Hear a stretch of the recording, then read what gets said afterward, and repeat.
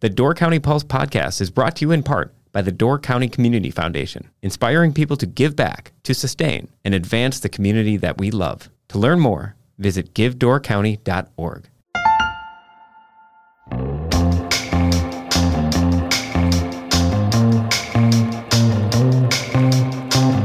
Hello again, and welcome to the Door County Pulse podcast. I'm Myles Dannhausen, writer and editor for the Peninsula Pulse and Door County Living, and host of the Door County Pulse podcast. Today, we're going to have another in our series of housing conversations with both local people trying to make a difference in our housing shortage in Door County, but then also talking to people from around the country and how other communities have approached this problem. And I got very fortunate to connect to Matt Edwards from Walsh Park out in Fishers Island, New York, where he is the program manager of a nonprofit housing initiative that was formed to sustain the viability of a year-round community, not quite like Door County's, not quite like a heavy tourism-centric community, but somewhat similar to, almost if you would compare to Washington Island. It's maybe the better comparison here. And some of their issues on Fishers Island are different from ours and unique to that island, but I think you'll find a lot of similarities in this conversation to the issues we're facing and the problems we need to solve here in Door County. So, Matt Edwards, thanks for joining me and taking the time to talk about this. Thanks for having me, Myles. Could you start, I don't think a lot of our listeners have heard of Fishers Island, and I should give credit to the person who turned me on to your organization, Chris Kramer, a guy who reads our paper, listens to our podcast. He sent me an email because there was an article about Fishers Island, and he mentioned that they have this thing called Walsh Park. So I looked into it, started reading up, and I said, this is really interesting. So I reached out to you, but I just wanted to say thanks to one of our readers for just turning me on to something different, because it's pointed me in a cool direction, and I've learned a lot from talking to you in our conversation a couple of weeks ago. So tell me, what is Fishers Island? Fishers Island it's definitely a unique place. It is about 7 to 8 mile long island off the coast of southeastern Connecticut that, even though you can only get here from ferry from Connecticut, we're actually part of Suffolk County, Long Island. So that's where our governance is from. But we do all our shopping and everything in Connecticut, but we're part of Long Island. And it's a very small community. There's only about 225 year-round residents that is supported by a seasonal community that blossoms to about 2,000 to 3,000 during the summer months. And we're here the rest of the year trying to make things happen. And from a tourism perspective, you have summer residents, but from what I understand about Fishers Island, it's not a place that's, if I compare that to Door County, Bailey's Harbor alone is just one town in the Door County Peninsula, and there's a bunch of restaurants, a bunch of shops, a bunch of hotels. I get the impression Fishers Island is not like that. That's correct. It is actually opposite of a tourist attraction. It is it's kind of like a closely kept secret. And so the island is actually split in half for private and public. So the western side of the island is the public side. And on that side, you'll find the museum, which is a really great place. There's a couple of shops, a couple of small cafes, and one bar/restaurant. The rest of the island, there's a couple private clubs, but you have to have a sticker to get onto that side. But again, it's almost like if you don't know somebody, there's really nothing for you to do here. It's really interesting. And it's the people that have made it like this have wanted it this way, and it's been this way for decades and decades. I'm guessing that some of our listeners here on the podcast would say they wish Door County was like that. I'm sure. But it's got to feel somewhat isolating at times, I'm guessing. Definitely does. Again, in the summer, it's happening, it's buzzing. There's people everywhere. Just you go to the post office, and there's no mail delivery. You have to go to the post office and get your mail. So you go to the one grocery store and get your groceries. You see people. In the winter, it's opposite. You can go for a walk or a run, and you won't see anybody on the road. It's crazy. And you have yourself a long personal family connection to the island, correct? Yes, my father grew up here. He was born in 1944. Grew up here. He had many siblings. One brother still lives here currently. A sister was a seasonal resident. So I got to spend time here on the island as a kid. Come over summer vacations for like a week or two, weekends, and I just loved it because it's just a beautiful place. It's, as you can imagine, without that many people here, it's beautiful. Nature is just everywhere. It's just fascinating. The beaches are pristine. the birds. It's just a great place. It's quiet, and I've always had a dream of living here. Never had the opportunity, never thought I would have the opportunity until this position opened up with this organization, and kind of works hand in hand, seeing as it's geared toward helping people, try to have people live here year round. And that's since, is it around 6-7 years that you've been in this role? Yes, January 2016. Okay. So I'm coming up on my 8th anniversary, and I've always, again, knew about Walsh Park, and had obviously had a connection to the island, and just was a natural fit. It was fantastic. And so you come in as a programming manager there, but I was looking at the website, and it's also similar to Door County in a small town. Yes, you have this job, but you also have other jobs. Yes. So I was actually the first employee. The Walsh Park was founded in 1987. There weren't any employees. There was a board of directors, which still exists. But a couple board members did all the work, paid all the bills, and handled maintenance requests, et cetera. And so I was the first employee, so I had to jump right in. But I'm sure we'll talk about this. But part of when you join Walsh Park, if you take part in the program, the other half of that is trying to give back to the community. So not only do I work for Walsh Park, I live in Walsh Park, and to give back to the community, I'm a volunteer firefighter. Again, because I'm responsible, I don't have any skills because, knock on wood, we don't have much activity here, but I've now become the assistant division fire chief just because I go to every call. I'm always around. I was the treasurer for 5 years. I'm on the board of education. I help out coach the girls and boys basketball teams at the school. I mean, there's always something going on. It's crazy. Everybody has to do that because there's not a lot of us here, so we all wear many hats. Yeah, it's very similar to Door County in that respect. I was actually serving as the MC. We do a derby race at Fall Fest, and I was thanking the volunteer firefighters who were helping out put that event on, and I realized I'm probably thanking about half of the people here because, I grew up, my dad was a volunteer firefighter. I think half my friends, their dad was a volunteer firefighter or an EMT of some sort, and I used to coach high school basketball up here, and if one of my players got hurt, and I am not a volunteer firefighter or an EMT, so I'd go out there and I'd have to lie to the kid and act like I knew what I was doing by moving his arm slightly or something. And usually before the kid could call my bluff, there were probably 4 EMTs over my shoulder tapping me going you go back to the huddle, we got this, and it's a very fortunate situation in a small town. Yeah. And that probably saved some kids some tears because I didn't know what the heck I was doing. Anyway, how big geographically? You said the population around 200 year-round residents. Geographically, how big is this island? It's small. It's about, I always said it was, when I was growing up, it was always said it was 9 miles, but apparently it's between 7 and 8 miles long, and it's about, at its widest point, a mile. So it's not that big geographically at all. It's tiny. And then these year-round people who do live there, because you talk about it as being the summer place, it's not a tourist destination. What is life for the people who make this their home? Like you mentioned, it's isolated. It's you definitely have to be hardy. It's kind of like the first time you spend the night here and the last ferry leaves for the night, you realize, this is it. You're stuck. You're not going anywhere. So you really have to find ways to entertain yourself. So a lot of hobbies, a lot of reading, a lot of napping, try to stay active. It's not for everybody. And I'm sure I've seen many people try to live here and they last 6 months and have to come back. But the people that do stick it out and love it, they just love it. It's a really unique place. And again, it's not for everybody, but if you kind of like the isolation, it's a pretty good place to be. So I'm guessing that when a new resident moves in, you get a lot of people are very happy to see you. They welcome you with open arms, but then they also kind of side eye you well, let's see if they stick.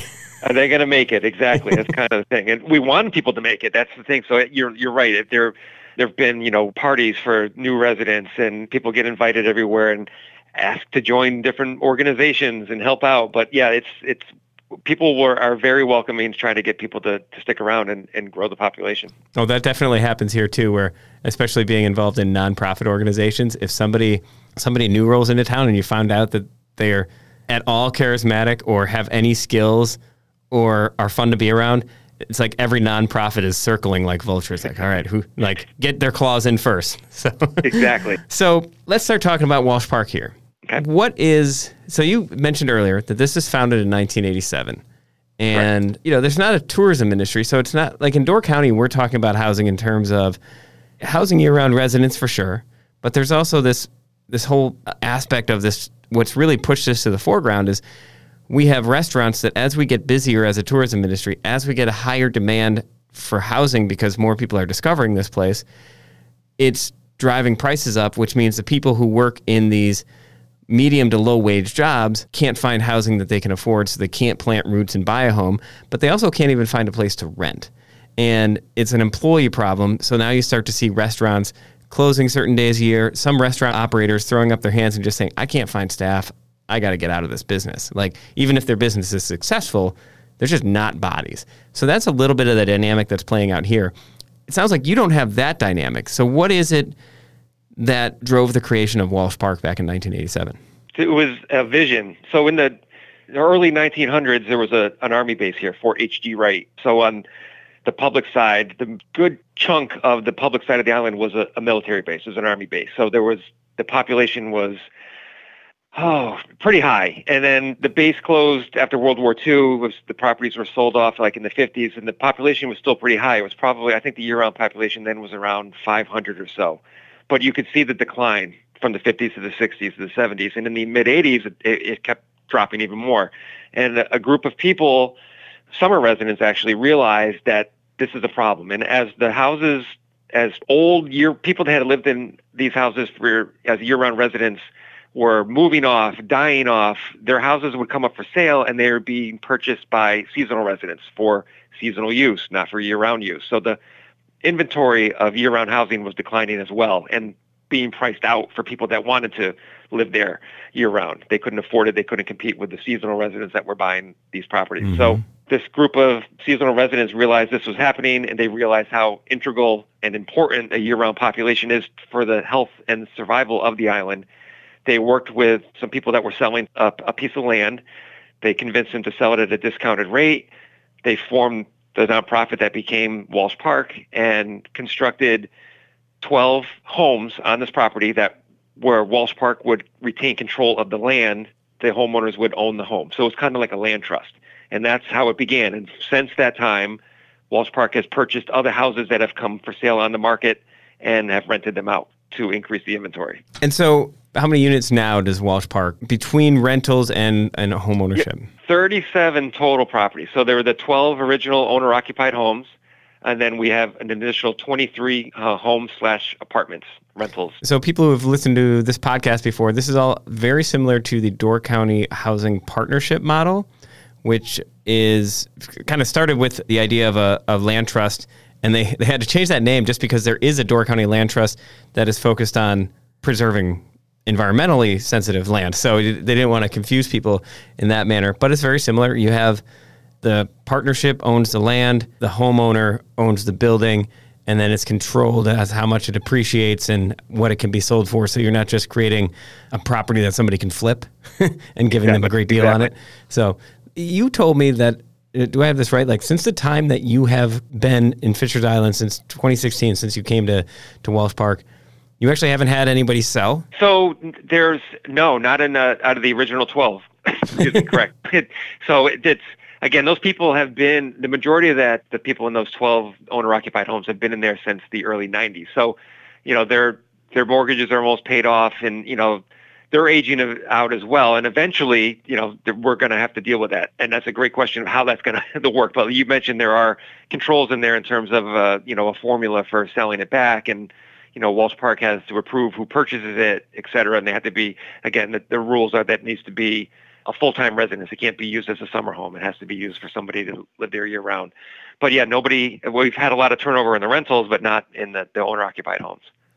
And once those do get sold, like that's one of the things that has come up in a lot of these conversations. Well, how do you control that? And who decides, who manages that selling process and everything? And that seems like you guys have grown into that where you can hire someone to do that. Like, for the most part, towns go, well, we don't want to be in the rental business or the housing business. That's not our role.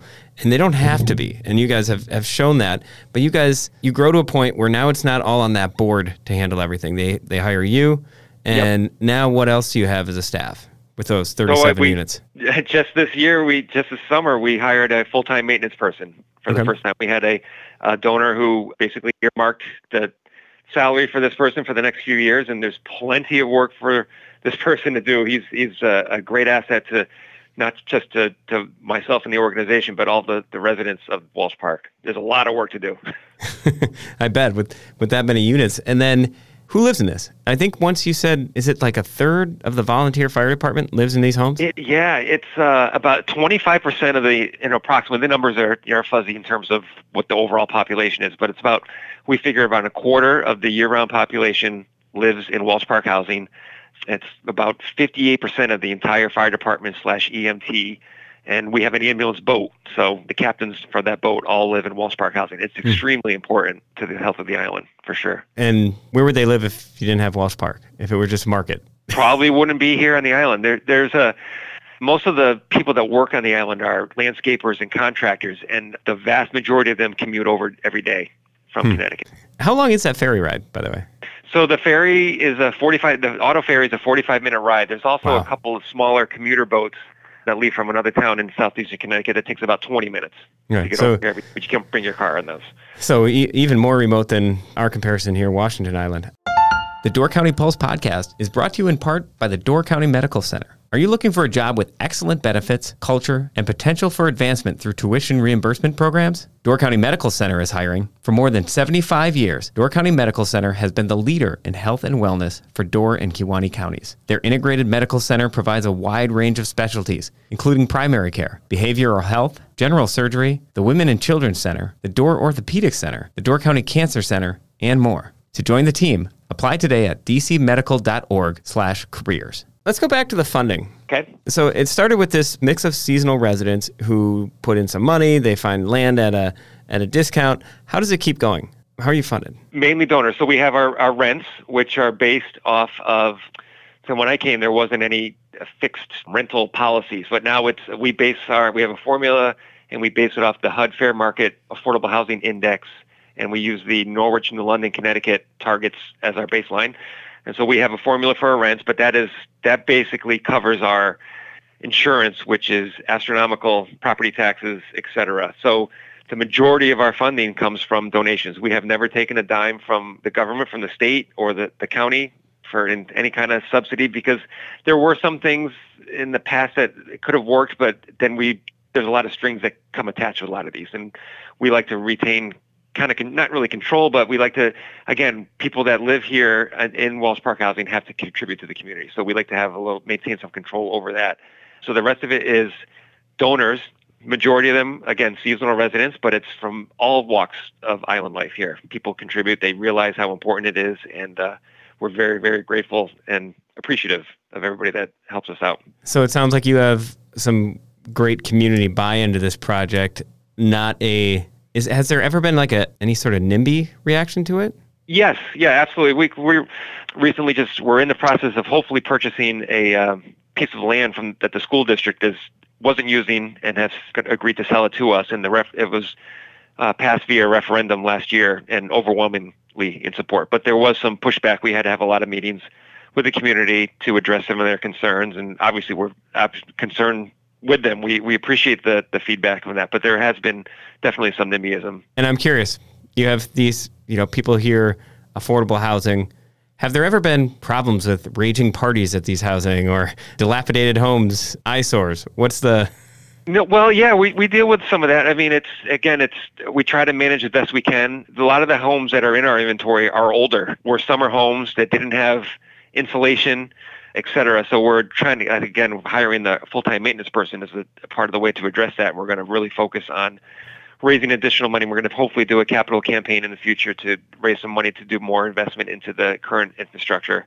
But yeah, in terms of, there's little things. There's nothing crazy in terms of, like yard blight and stuff like that. There's some issues that we have to deal with occasionally, but nothing out of the ordinary. It sounds like it didn't ruin the island. No, not at all. Absolutely not. Absolutely not. Because it is really fascinating to me, especially in a place like Door County, where basically we are fortunate that the housing problem we have is we're trying to provide housing for people who are working in our community. And I think that still gets tied up in a lot of people's minds that you're giving away free housing or you're giving people housing. And right. In a sense, you're making it possible for people to have housing, but these are people who work full time.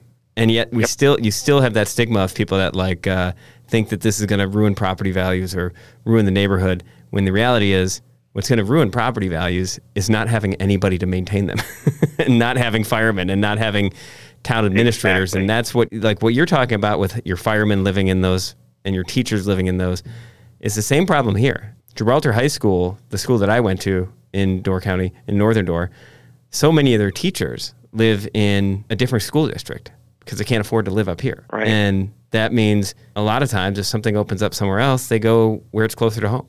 And a lot of the people who work for parks departments and town offices in the northern part of the county have to live 30 to 45 minutes to an hour away. And that means they're not in your community. They're not doing what you're talking about, is that mandate to be involved. So you're at Walsh Park, but you're a volunteer firefighter. You coach basketball, those things.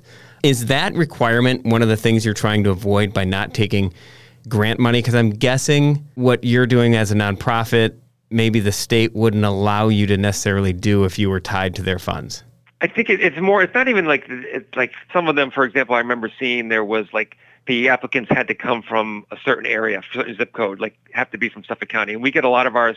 We don't have a lot of people that live in that part of Long Island that we're part of that want to live here. So there may be people from Connecticut that are commuting, that are tired of commuting and want to make their home on Walsh Park, on Fisher's Island. So again, that's what's like one of the things. Well, we can't do that because we're not going to get any applicants from those areas. So they're all coming from somewhere else. So that's kind of the thing. It's not really a control thing. It's kind of like, well, we're not going to get people from there. So it's just not going to work.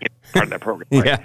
And you mentioned the school. So a lot of our teachers also commute from Connecticut, but we're one of the few school districts in New York that have housing, staff housing. So the teachers, I believe all the teachers that want to live here do live here. And out of those teachers that do live here, again, like you mentioned, so many are EMTs. It's fantastic. I mean, so they're in the school already as EMTs, and they're already there at the games and the practices. So I don't have to worry about dealing with the injuries there. But yeah, so it's a unique situation as well in terms of the teachers where they live and commute from. And that very conversation is just starting here, where Gibraltar has talked about, they started surveying teachers and finding out how many don't live here or can't afford to live here long term.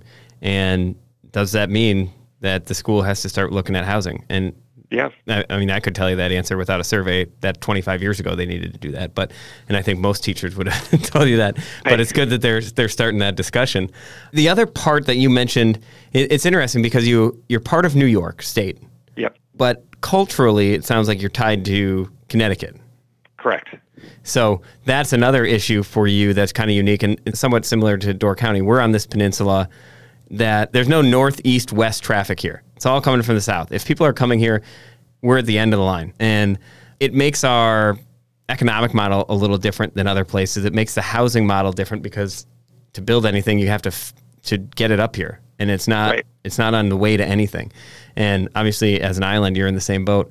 That skews your economics. But then when you're tied to New York State, any of their granting programs from a state level would be tied to New York income levels and data, and yet you're tied to Connecticut. So that has to be a little difficult too if you were to do it that way. Definitely. And that's why we use for the HUD Fair Market Index, we don't use Long Island's numbers because they're a lot higher than what we would have so we use the ones for Connecticut that are a little more in line with, again, we do all our shopping in Connecticut.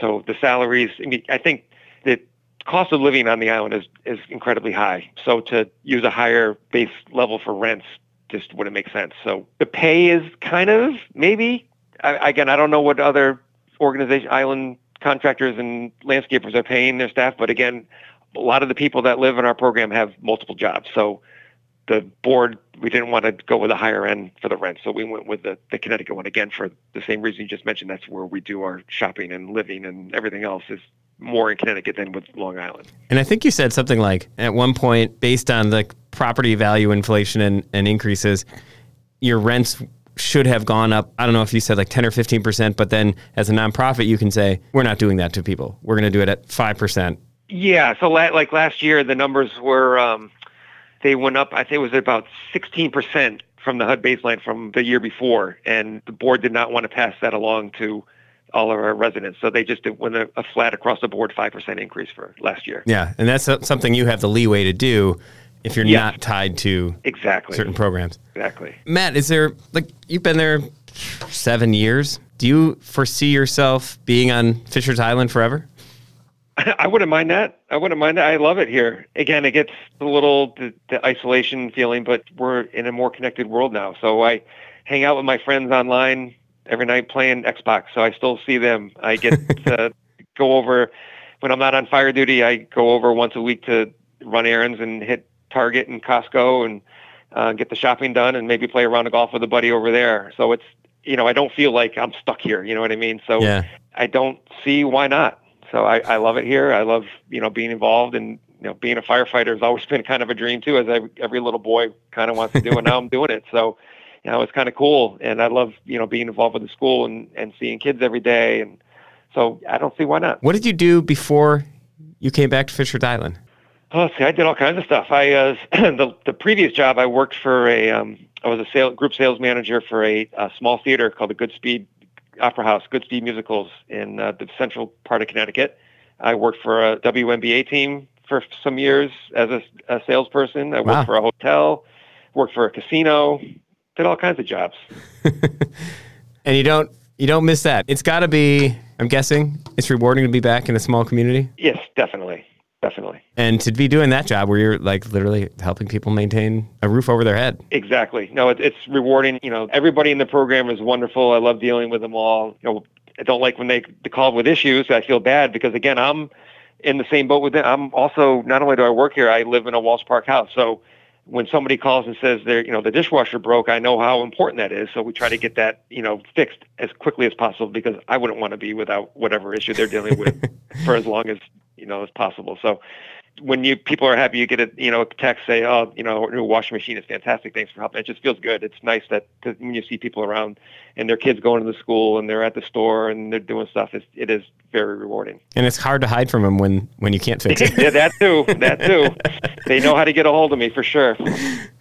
Well, Matt, thanks for taking the time and talking to us about this. I think it's pretty informative and inspiring to folks up here. And I think for our listeners, about a month ago, we talked to Brett Becoy at the Door County Community Foundation with their new initiative, somewhat similar to this in that it's a nonprofit raising money, pooling money together to try and support innovative approaches to this. And, maybe something like what Walsh Park is doing is one of those innovative approaches that we can try. So thanks again, Matt. Thank you for having me, Myles.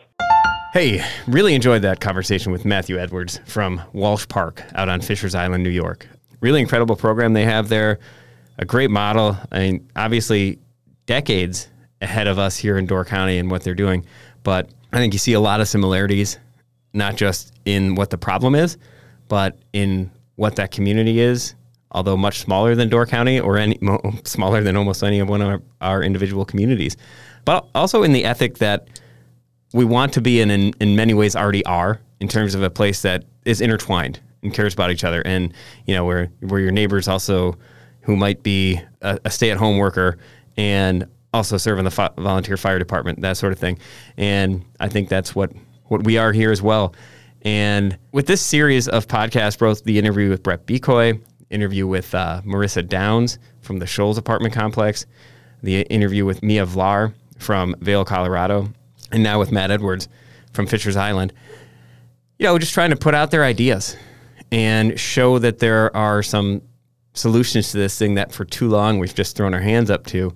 And what happens when a community decides we're going to do something about this versus we're going to wait for something to fix itself. And I'll give some credit to, the city of Sturgeon Bay has done a lot to promote the building of market rate housing, which is great for their workforce. That, to some level, there's just a need to build housing regardless of how you control the rent. Give credit to Sister Bay for putting close to $1 million at least in support for affordable housing projects in that village, in that community, just in the last couple of years. And then you have the Door County Housing Partnership and everything that Mariah Good and Jim Honig and Diana Wallace and that group has done to start building homes, tangibly build homes that are affordable and locked in as affordable in communities around the county. And then the Door County Community Foundation with what they've done to launch this housing lending initiative. But, there's a huge gap in the middle there between Sister Bay and Sturgeon Bay of communities that really haven't, there's been proposals and there's been ideas, but communities that haven't actually done anything tangible yet. And they've had opportunities, and there are ways to say yes to those opportunities, and there are new ways to do things. And we shouldn't just be kind of relying on Sister Bay and Sturgeon Bay to solve this. Like, there needs to be something done in the middle there. And that won't happen until your town boards, representatives, your village trustees, your council people step up and actually approach this and decide we have to do something too. And that might take financial investment, and that might take land investment. That might just take finding donors. Maybe it doesn't cost that town anything, as you found in Fisher's Island. And it also means that your representatives at the state level have to be a little more in tune with this, whether it's Joel Kitchens and Andre Jacques. There are a lot of things that are being done in Colorado or in New York and elsewhere that we are just, your local communities. I know that a lot of people say, well, why don't they do something about this? Why don't they do this tax? Why don't they charge this fee? Our rules in our state just don't allow them to do a lot of those things. And that is not a question for your local board. That is a question for your state representatives. And that is a question that you should be asking your state representatives to address, but also that you should be encouraging your town board members to push your state representatives to address if we ever want to see that change. So there are a lot of ideas out there, and in my editorial opinion, there's no excuse to not try something. Throw something at the wall and see what sticks. So hope you enjoy this series of podcasts on housing. I hope it's sparking some ideas for some folks. Thanks, as always, for listening, and we will talk to you again really soon.